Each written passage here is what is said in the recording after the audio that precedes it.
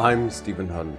Welcome to the Active Performance Podcast, a podcast that gives top global managers and their teams the confidence and power of clarity to grow their international business in innovative ways.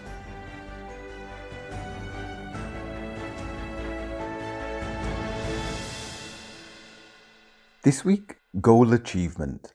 How the fusion of 5 factors help you get great at achieving your goals.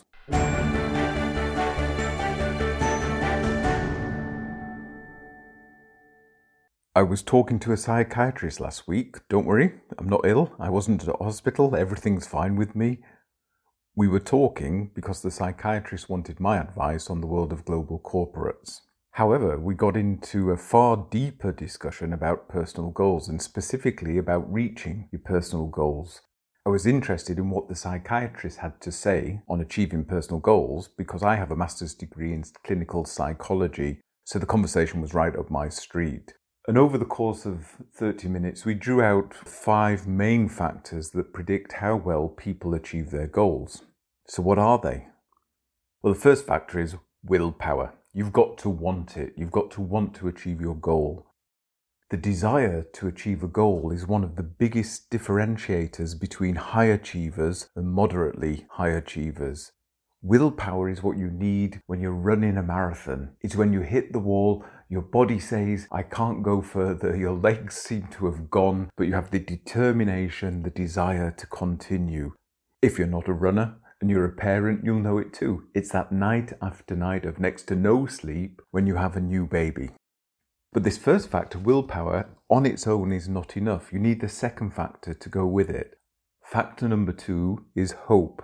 Quite simply, hope is the belief that the future will be better. And whereas pessimists see the difficulties, optimists see the same difficulties and they see opportunities. Which brings us nicely to factor number 3, opportunity. So you can have all the willpower and hope in the world, you can want something, you can be optimistic about it, but if there isn't the opportunity, then you're not going to get very far. So opportunity has a lot to do with timing. Remote working is a good example of this. Remote working is not new. I've been doing it for 20 years. I have customers who've been doing it for 20 years. I have colleagues who are the same. I've been hoping that remote work would be more normal. And yet even in 2019, normal was using Zoom with a virtual background to make it look like you were sitting in an office. So if there is a positive opportunity in the pandemic, it is that it has normalized home working.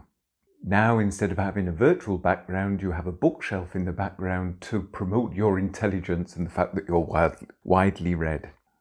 So you need those 3 together: willpower, hope, and opportunity. Factor number 4, the tools. Let's keep this simple. It's the resources, the equipment, and the budget to get things done. And the final factor, factor number 5, is support. And support you can break down into 3 subgroups: motivation, intellectual support, and accountability. Motivation is, it's simply easier to achieve a goal if others have the same goal. It's easier to get there. If you can share your intelligence and share your expertise, you're going to reach a higher level because you feed off each other.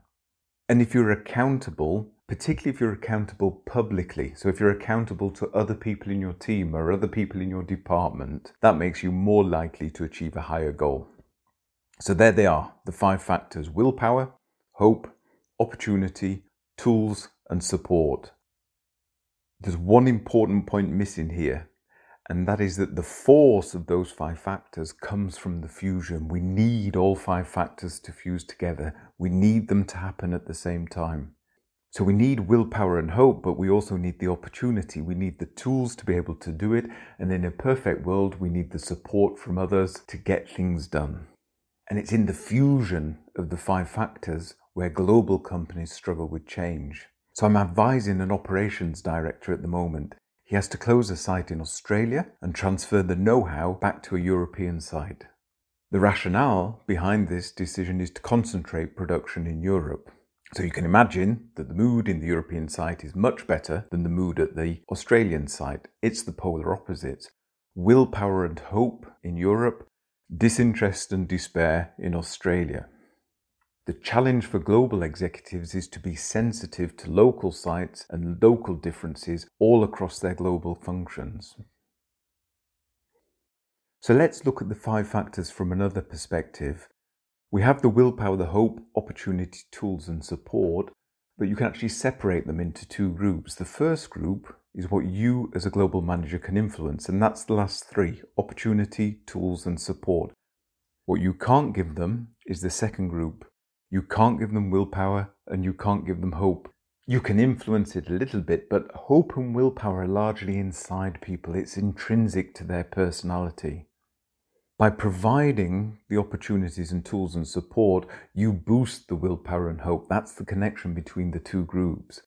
But the core element of willpower and hope, the want, the desire, and the optimism, that comes from people. So what we're saying here is, as a global manager, give people the tools to do their job, the support to do it well, the opportunities to give their best every day.